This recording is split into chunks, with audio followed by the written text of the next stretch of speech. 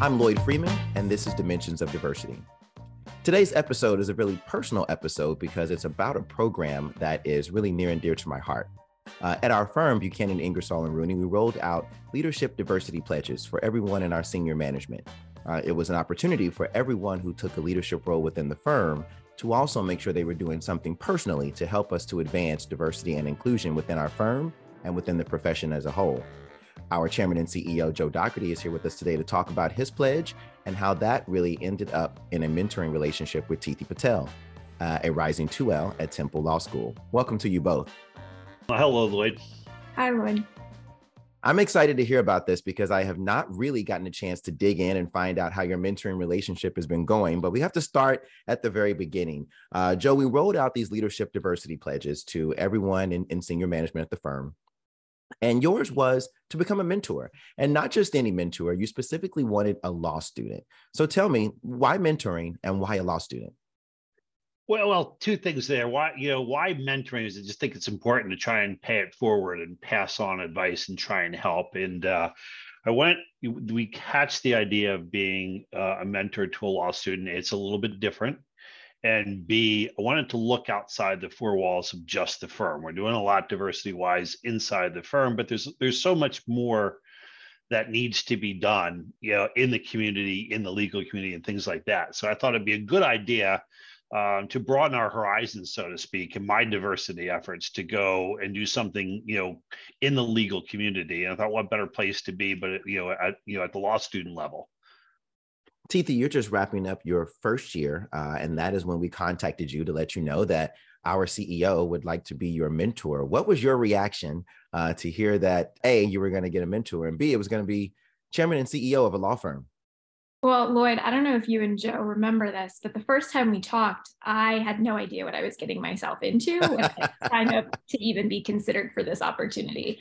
And I think I was really lucky to get paired with a person and a firm that feels really strongly about the idea of mentoring and the idea of committing to diversity outside of what Joe just said, the four walls of the firm.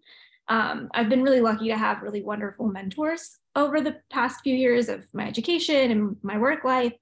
And it was kind of daunting at first to be paired with the CEO of a firm, but being with Joe has given me the opportunity to kind of get a bird's eye view of the legal industry, which is a totally unique perspective and one that I don't think that I would have gotten for many, many years after working in this field at all.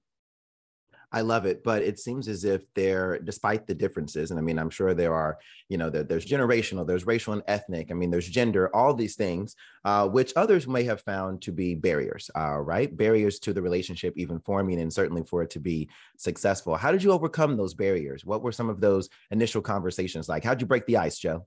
How did we break the ice? Really, it was just sit down and talk. Frankly, where are you in the school year? Where are you? Here's what I remember when I was at that point. Here's what I thought was important.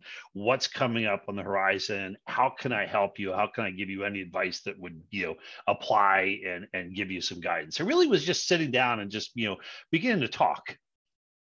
What were your ultimate goals, Tithi, for the mentoring relationship? I tried not to come in with too many. I think trying to come in with a set expectation for what this brand new relationship is going to look like would have bogged us down a little bit. But like Joe said, we just talked a little bit, found, a couple of things that we had in common. We both came from working class families. And so that was a good way for us to kind of connect at the very beginning. And then as I was kind of just, thinking things in my head about what my legal education and my legal profession might look like, just kind of voiced those out loud to Joe. And it was a little bit of a way of just kind of having somebody to speak to and then getting his thoughts back, maybe in ways that I hadn't thought about them before or in ways that he experienced. So, for example, I'm doing Write-On right now for law school, and Joe told me a little bit about, what his experience would have been like when he was a law student doing that and his perspective of how important or not important things like law review are as somebody who's going to be entering the workforce in a few years. Tithi sure learned a lot. What have you learned, Joe? First of all, law school's changed a whole lot since I was there. But it's, it opens my eyes to what the current experience is, some of the pressures and stresses, frankly, of going out in the job market as it exists today, that, students are paying attention, they care, they're trying to chart courses as to their careers and how important that is and how competitive it is, so Tithi and I have had a lot of conversations about, how to approach that strategy wise and things like that. But for me, it really kind of opens my eyes to a lot of the current experience of law students, which I'm pretty insulated from. So it's been very helpful in that way. That's really good. Joe, I'd love to kind of find out where your inspiration came from here. And I know that you talked about generally, of course, from where you sit in your role in a law firm, why it was important. But I know your personal story around mentorship, but you didn't have the benefit of a mentor when you were coming up through the ranks, correct? I did not. And yeah, so how, I would say, I don't think I ever recognized the benefits of having a mentor at the time. I think it was clueless. It wasn't a choice. I didn't run from one, and no one was offered to me. And I just was, I grew up in a circumstance where it wasn't clear to me that developing relationships with professors and developing relationships with the partners that I was working for and things like that was something that was going to benefit me. I was always focused on, what's the assignment, what's the task ahead of me, very task oriented, and not that bigger picture. And looking back on it, I always felt, I now feel, I recognize I could have really benefited from some of that. So I wanted to pass on and be available and give that benefit to others that I missed, frankly, only because I think I didn't recognize the importance and the benefit of it. Tithi, what would be your advice for others who are either searching for a mentor or who are actually fortunate enough to get paired with a mentor around how do you make the relationship work? Yeah, I think I have a couple pieces of advice, and they might sound a little conflicting, but I think they're all really important in cultivating a pretty well-rounded relationship. Mm-hmm. So first, I think, like we've mentioned a couple of times, communication is everything.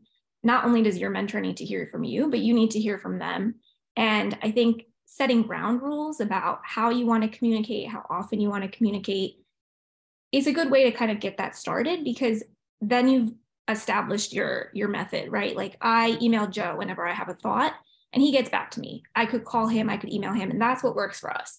And you know what? I think sometimes students can be afraid to do things like that because I didn't feel like I'm obligated to Joe's time, but it's important to keep in mind, like, a mentor has taken this step to make themselves available to a student. And I think it's really important that students keep that in mind when they develop a mentorship relationship with someone.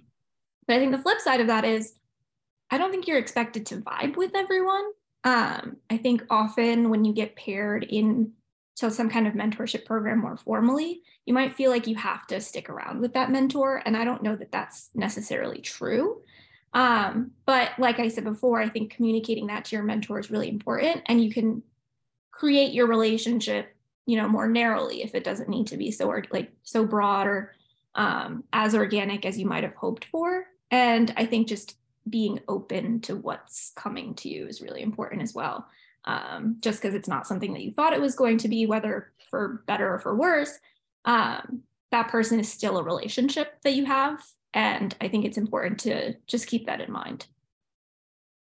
Lloyd, if I can jump in for 1 second, from the mentor side of that, I think a lot of the time the mentors may be looking for guidance on how to help as well. So I think that if you're a mentee, it is helpful, with limits and boundaries on it, of course, to try and guide where that relationship is and where you need help and where you don't need help, and kind of help structure it. I think most mentors don't have a whole lot of experience in mentorship. You don't get any training at all. So you're kind of thrown in it together, and getting feedback from both sides of what's working or what's productive, frankly, versus what's just doing it for the sake of doing it, I think is really helpful.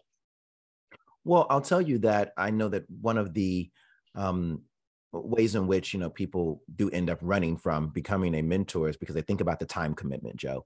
And they're worried that, listen, I'm a busy attorney in a law firm, or insert whatever profession here, right? And I've got all of my professional obligations, and I'm also active in, nonprofit and civic organizations and family, et cetera. How am I going to carve out some time for a mentee? What's your advice for those other leaders of organizations or busy professionals around the time commitment and how you can make time to be a mentor?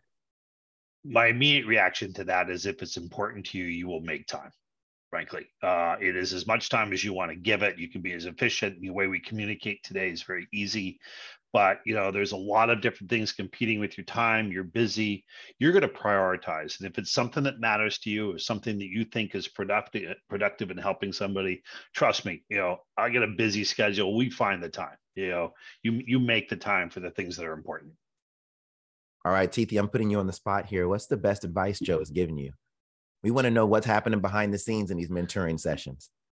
I think the best advice that Joe has given me is just to be open to everything.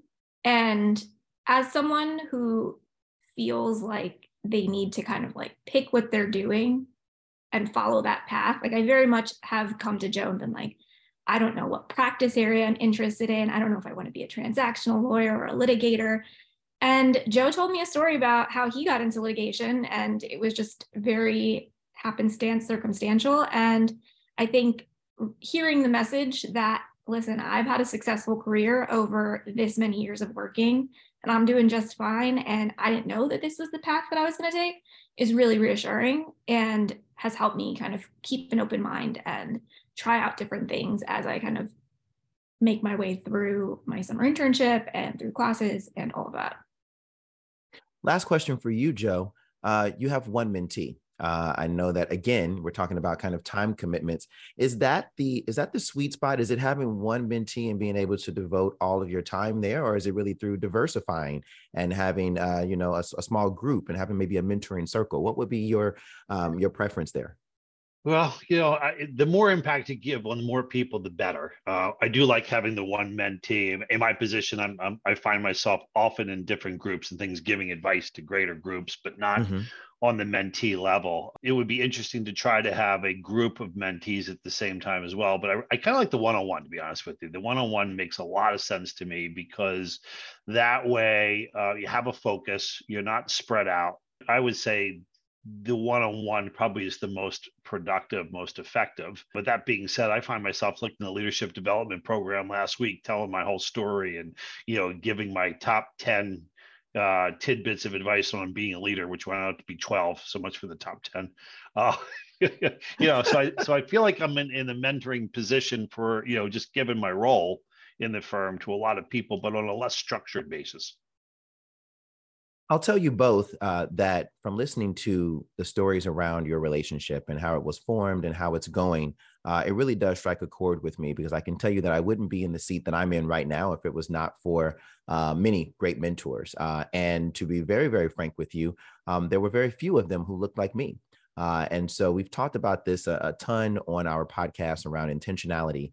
And intentionality really in everything that you do, if you really want to, advance, move the needle in D&I. Intentionality and making sure that if we're going to pour into the next generation, it's okay for those to cross, cultural, racial, and ethnic and gender lines, to make sure that we are creating the next generation that's going to be even better than we are. So I certainly applaud you, Joe, for your intentionality and making sure that you are living up to that pledge. And it's really being personified here, but hopefully it's also inspiring other leaders within our firm and also within the profession.